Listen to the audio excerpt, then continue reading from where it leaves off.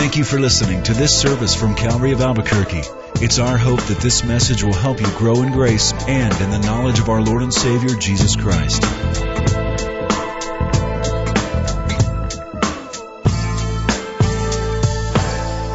Let's open our Bibles to Job chapter 1. Job chapter 1. Let's pray together. Lord, we almost invariably will pray when we break bread together, have a meal together, and ask you to bless it. And even much more now, as we sit for a spiritual meal in the Word of God, as you break the bread of life to us. Lord, this is part of our worship to you tonight, to give you our time and to give you our attention, to sit here for the remaining part of the service and tell you that what you have to say to us, this message from heaven to us, is important for us to listen with rapt attention, and then trusting your Spirit will make application to our lives as we do.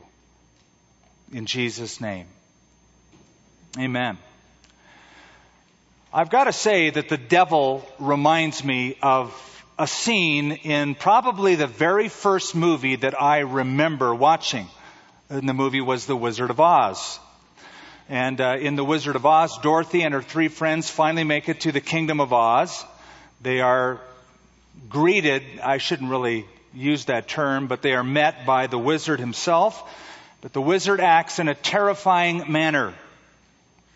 He appears as a ghoulish head and a ball of fire, and even makes very accusatory remarks when they say, look, we've done what you wanted us to do, now give us what we've come for. And the wizard says, come back tomorrow.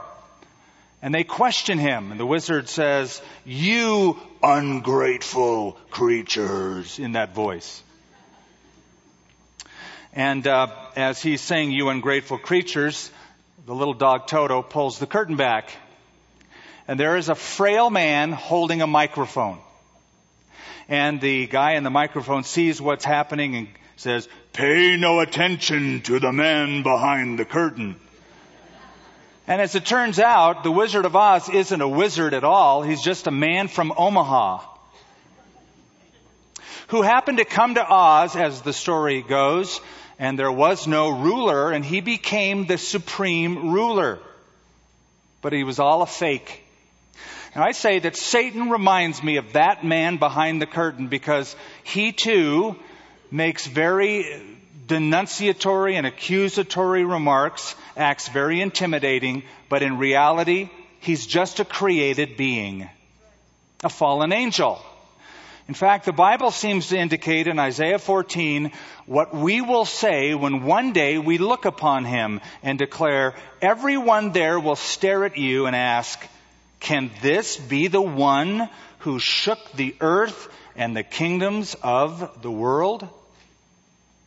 As if to say, when we finally see him, and we will, we're going to be shocked. We're going to be shocked. Shocked to see this one who is called the God of this world simply turn out to be the man behind the curtain, like in The Wizard of Oz. Now, Satan has been allowed to exercise a certain amount of power, but as we will see tonight, it's kept under strict parameters.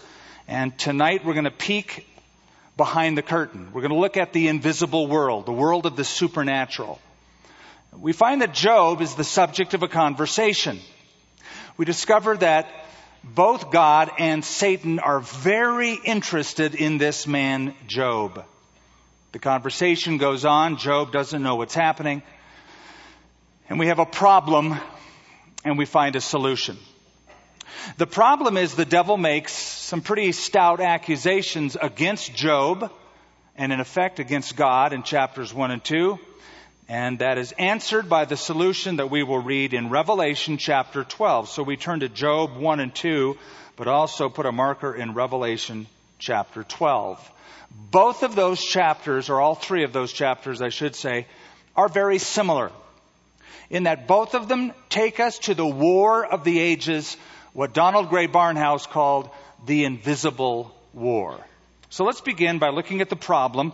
We read our text last week. We're going to go look at it a little more in depth tonight. And we'll see Job's problem, and that is the accuser. Now, the problem that Job has is compounded by the fact that Job himself is a very godly man. And though he is a godly man, Satan still manages to make accusations against him. You'll notice in verse 1, he is called blameless. We saw that last week. Blameless means morally innocent. He lacks nothing in purity. Also, he is called upright. Somebody who walks straight ahead, doesn't veer off the path. Here's a guy of complete integrity. And then in verse 5, so it was when the days of feasting had run their course that Job would send and sanctify them, rise up early in the morning and offer burnt offerings according to the number of them all. For Job said, it may be that my sons have sinned and cursed God in their hearts. Thus Job did regularly. Now there was a day when the sons of God came to present themselves before the Lord, and Satan also came among them. And the Lord said to Satan, from where do you come? So Satan answered and said, from going to and fro on the earth, and from walking back and forth on it. And then the Lord said to Satan, have you considered my servant Job? Now watch how God describes him. That there is none like him on the earth. There's those words again, a blameless and upright one who fears God and shuns evil. So far, if we read all of these verses together, we have a picture of Job. He has a big family, he has a lot of money, he has a successful business, and he loves God. And you might be thinking, well, who wouldn't love God? Who wouldn't serve God if he had all of that stuff? Now that is the very heart of the accusation that Satan will bring against him. Before we get to that, there's something that needs to be said. Looking at the life of Job should end the notion once and for all that godly people don't suffer. That is a teaching. Unfortunately, it has resurfaced in the church. It is still found in pockets of evangelical churches that if you have enough faith, you never have to live a Satan-defeated life. You never have to have any physical disease. You can always name it and claim it and always be healed.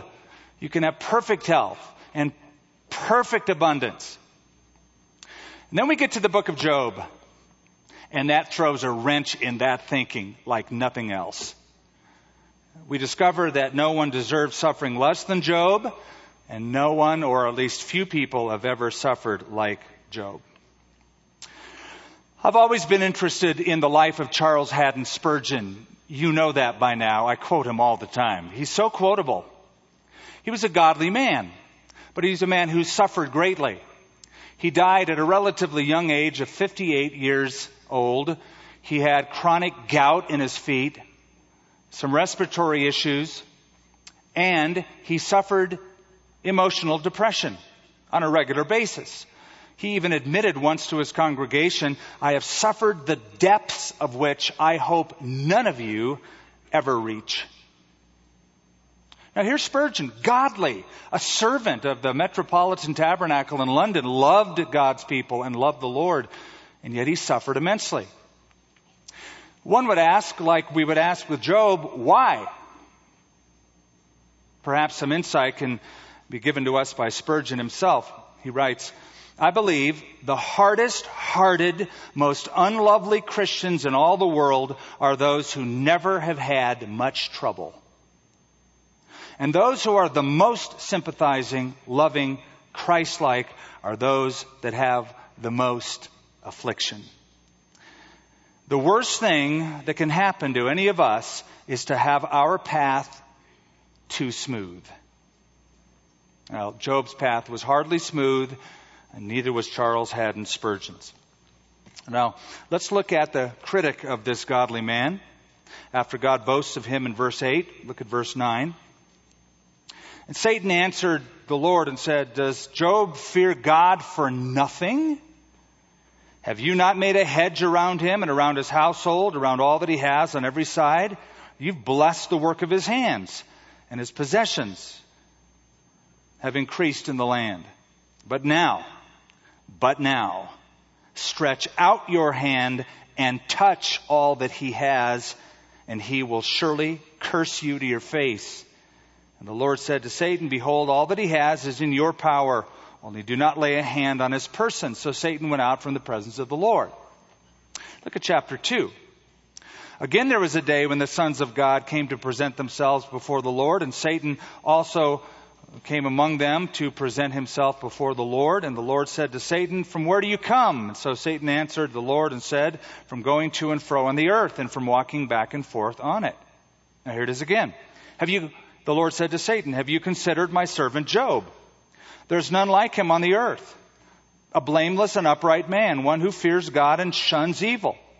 And he still holds fast to his integrity, although you have incited me against him to destroy him without cause.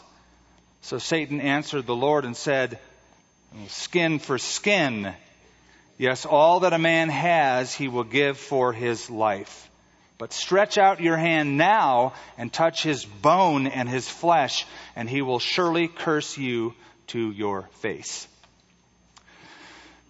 We've read now a few times the name Satan. The word Satan means enemy, adversary, because he is your enemy. Now, by the way, that's the relationship that you want with him. You'd rather have him as your enemy and not your friend. There's a lot of people that are friends with the devil. They don't know it, but because they have rejected Christ, they're on his team. So if you're going to have any relationship with the devil, with Satan at all, it's to be his enemy. And that's what Satan means, adversary or enemy. Sometimes in Scripture, he's called devil. And the term devil means accuser or slanderer or defamer. Satan appears in Genesis 3, and we find him go throughout the Scripture until finally his career will end in Revelation chapter 20.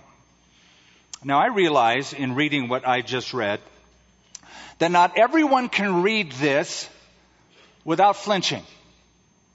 What I mean by that is they don't believe in a literal devil. They read Satan, they read about the devil, but they don't actually believe there is a person in existence today that is really Satan. According to the Gallup poll organization, 70% of Americans believe in the devil. But only half of that 70% say that he is a personal being. The other half say he's just a symbol or an impersonal being. Now listen to this. George Barna, who researches mostly church stuff, made a statement and asked people agree or disagree somewhat or completely. Here's the statement. The devil is not a living being, but rather just a symbol of evil. Of those who claim to be born again, 32% strongly agreed with that statement. That's a shock. 11% agreed somewhat, 5% said they don't know, and 48% either agree that Satan is symbolic or they don't know. That's the total composite. It's like the 6-year-old boy that struggled with this whole devil thing, and he was having a conversation with his buddy, and he said, I don't believe there's a real devil. And his friend said, you don't? Well, there is. The Bible talks about him all the way through. And he said, yeah, but he's not really real. It's like Santa Claus. He turns out to be your dad. Dads don't like that. But when Jesus spoke of the devil or Satan or the wicked one, all of those terms were employed by our Lord. He spoke of him as being a real person with real personality with an agenda. In Luke chapter 10, Jesus said, I saw Satan fall from heaven like lightning. I was there when it happened, Jesus said. Jesus spoke of Satan's work against the gospel. In Mark chapter 4, he said, the word is sown.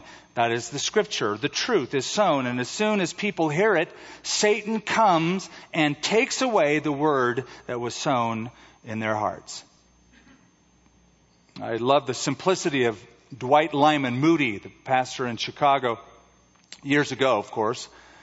He said, I believe in the devil for two reasons. Number one, the Bible says he's real. Number two, I've done business with him. I've done business with him. There is obviously evil in the world. If there is no devil, pray tell, who's doing his work? Something is going on. Now, look back at verse 8 and notice a word. It appears twice in our text. Have you considered my servant Job? And then chapter 2, verse 3, have you considered my servant Job? Now, what got my attention in that verse is what it says in the margin of my Bible. In the margin of my Bible, it says, it's literally written, have you set your heart on my servant Job? In other words, it's a rhetorical question. You've been eyeing my servant Job, Satan, haven't you? In fact, I discovered the word that is used here is sometimes used as a military word for a general who studies the defenses of a city to lay siege to it. You see, Satan has been studying Job with a keen eye, looking for weak points so he could attack him. That is his M.O. That is his M.O. Jesus once said to Peter in Luke chapter 22, Simon, Satan has been asking for you that he might sift you like wheat. Boy, if I was Simon Peter, I'd stop dead in my tracks. And I'd immediately say, well, what'd you tell him? Satan has been asking for you, Peter. He has an agenda against you. He wants to sift you like wheat. Listen to it in another translation. Satan has asked excessively that you be taken out of the care and protection of God, that he might sift you as wheat, but I have prayed for you. That's the best news yet. But I have prayed for you. So far, there are 5 truths we can understand now about Satan and this problem that Job is having. Number 1, Satan actively studies people, either Satan or his minions. He's got a network of lots of them. They seem to actively study us, which is an unnerving thought. You ever been in a restaurant and you discover that person in that booth across has been staring at you the whole time? It's like, what's up with that? They are staring. They are studying. Truth number 2, Satan is still accountable to God. Notice he appears here with the other sons of God, a term for angelic beings, and he appears to give an account.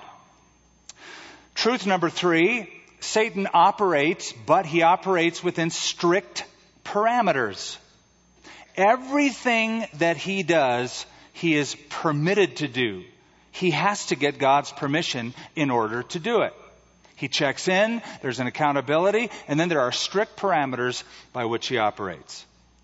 Remember in Matthew chapter 8, the demons that were in the demon-possessed man, and they see Jesus, and the demons cried out when they saw Jesus and said, permit us to go into the herd of swine.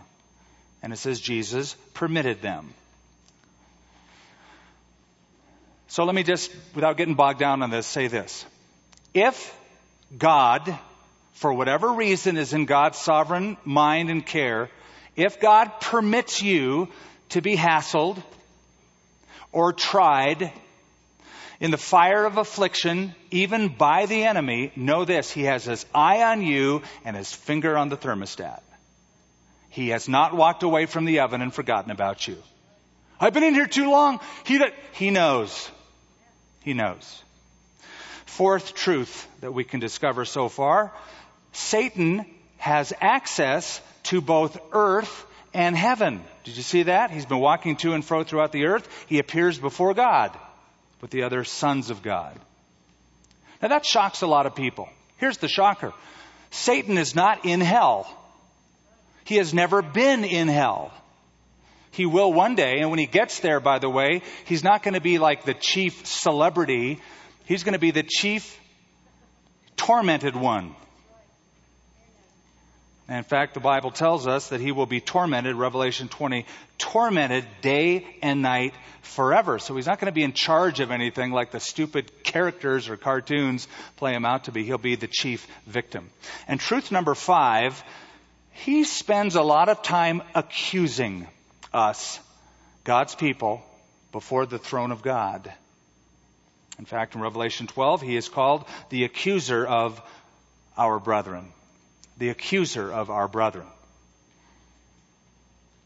In Zechariah, it's a great book in the Old Testament where Zechariah receives 8 visions about the future of Jerusalem and the security of that city. And in chapter 3, he gets a vision where there's Joshua the high priest, who is at that time.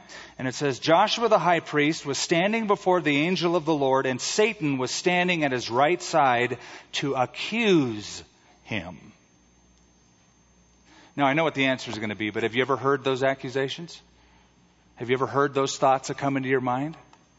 You call yourself a Christian.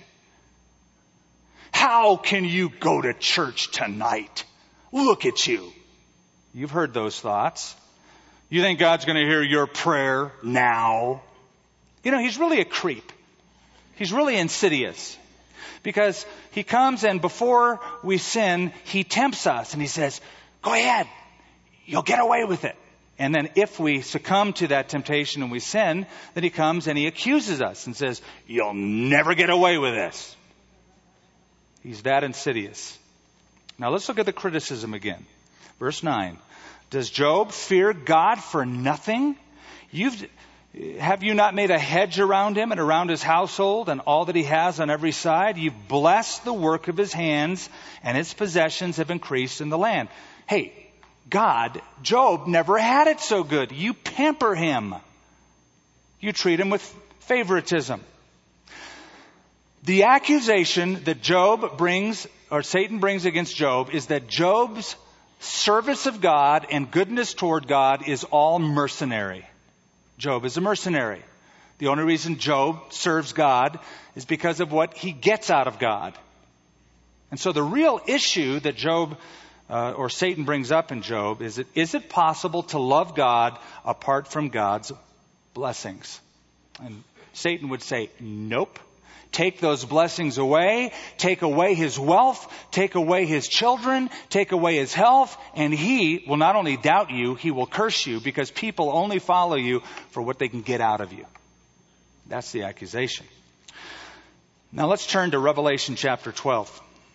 Let's move from Job to Jesus. We'll do it quickly. Revelation chapter 12 is in the middle of the tribulation period, yet future. And there's a breed of people called the overcomers in this book. Let's see how Jesus answers Job. Satan has always been a liar, always been a hassler, always been an accuser. He did it all the way through history to Adam, to Job, to Joshua the high priest, to our Lord Jesus Christ, etc. His activity was once focused in heaven in a great rebellion. We find out in Revelation 12. This is without reading the whole chapter. A third of the angels fell with Satan. So he's got help. And that usually is where people focus. There's a lot of demons out there. But think about it. 1/3 fell. That means 2/3 are left. They're outnumbered. But Satan fell from heaven. Now his activity is confined to the earthly realms. Now let's see how these tribulation saints overcome him. Chapter 12, verse 7. And war broke out in heaven. Michael and his angels fought with the dragon, and the dragon and his angels fought. But they did not prevail. Nor was there a place found for them in heaven any longer. So the great dragon was cast out, the serpent of old, called the devil and Satan, who deceives the whole world. He was cast to the earth, and his angels were cast out with him.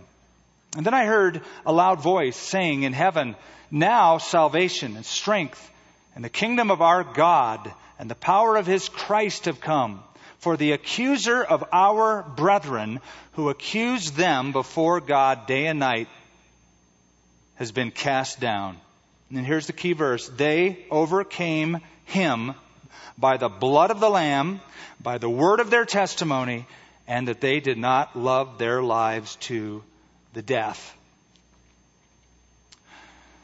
Satan can be overcome in his accusatory, denunciatory posture toward believers. Number one is the blood of the Lamb. Now remember, in Egypt, the blood was applied to the doorpost in the form of a cross, the lintels and the doorpost, and the blood of the Lamb that covered that house protected the household.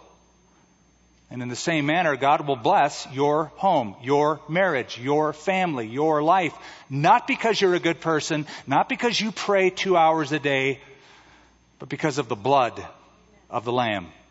That's how you overcome him. In 1 John chapter 2, it says, if anyone sins, anybody raise your hand on that one? Does anybody here ever sin? If anyone sins, you that didn't raise your hand, we're going to get you. We have another sermon for you. If anyone sins, we have an advocate with the Father, Jesus Christ, the righteous. Advocate means lawyer. So here's Jesus and here's Satan. Jesus is our defense attorney. Satan is the prosecuting attorney. And Satan is condemning you and me constantly before the throne of God. But here is Jesus Christ, the defense attorney. And what would our defense attorney have us do? Fight the devil, yell at the devil, rebuke the devil for being so rude in his accusations? No. You know why? Because they're all true. That's why. All of the accusations Satan would make about you before God are true. You really don't deserve God's love. Nor do I. We are really messed up. So, Jesus said something interesting in Matthew 5. He said, agree with your adversary. It's a brilliant strategy. So when Satan condemns you, don't retort back and say, well, I didn't mean to do it. I'm really not a bad person at heart. No, I think you say something like, he's right. In fact, there's a lot more stuff on me he doesn't know about because he doesn't read my thoughts, my mind. But the depth of sin that is in me, as described in the Bible, that the heart is deceitful above all things and desperately wicked, who can know it? I'm even worse than he's probably accusing me of before the throne of God. He's absolutely right. But the blood of my defense attorney has cleansed me from it. So it's not anything I've done. It's not any righteousness I have. It's all about the blood. That's why it says in Romans chapter 8, God did not spare his son, but freely gave him up for us. And then it says, the next verse, who shall bring a charge against God's elect? It is God who justifies. Because of the blood. Because of the blood. Charles Spurgeon was right. Nothing provokes the devil like the cross. That's why it mystifies me when churches today want to despiritualize their worship and take away the songs that talk about the blood of Jesus because it's going to turn people off. You have no gospel. You have no defense. You have no offense. You have no standing without the blood of Jesus Christ. They overcame him by the blood of the Lamb. There's a beautiful old hymn. I hear the accuser roar of ills that I have done. I know them well and thousands more. Jehovah findeth none. Yeah, all those accusations, they're actually right. I wouldn't argue on that. I just agree with it. Say, but the blood of my attorney, my advocate, Jesus Christ, is enough. You overcome him first by the blood applied to your life. Second, by the testimony. The word, it says in that verse, the word of their testimony. Now, testimony is often a formal legal statement. Your testimony is what God has done for you. Now, you should be able to answer the question when anybody asks you, what has God done for you? You should be able to immediately to launch into some verbal statement about you were once this way, but then you received Christ, and then these changes happen. That's your testimony.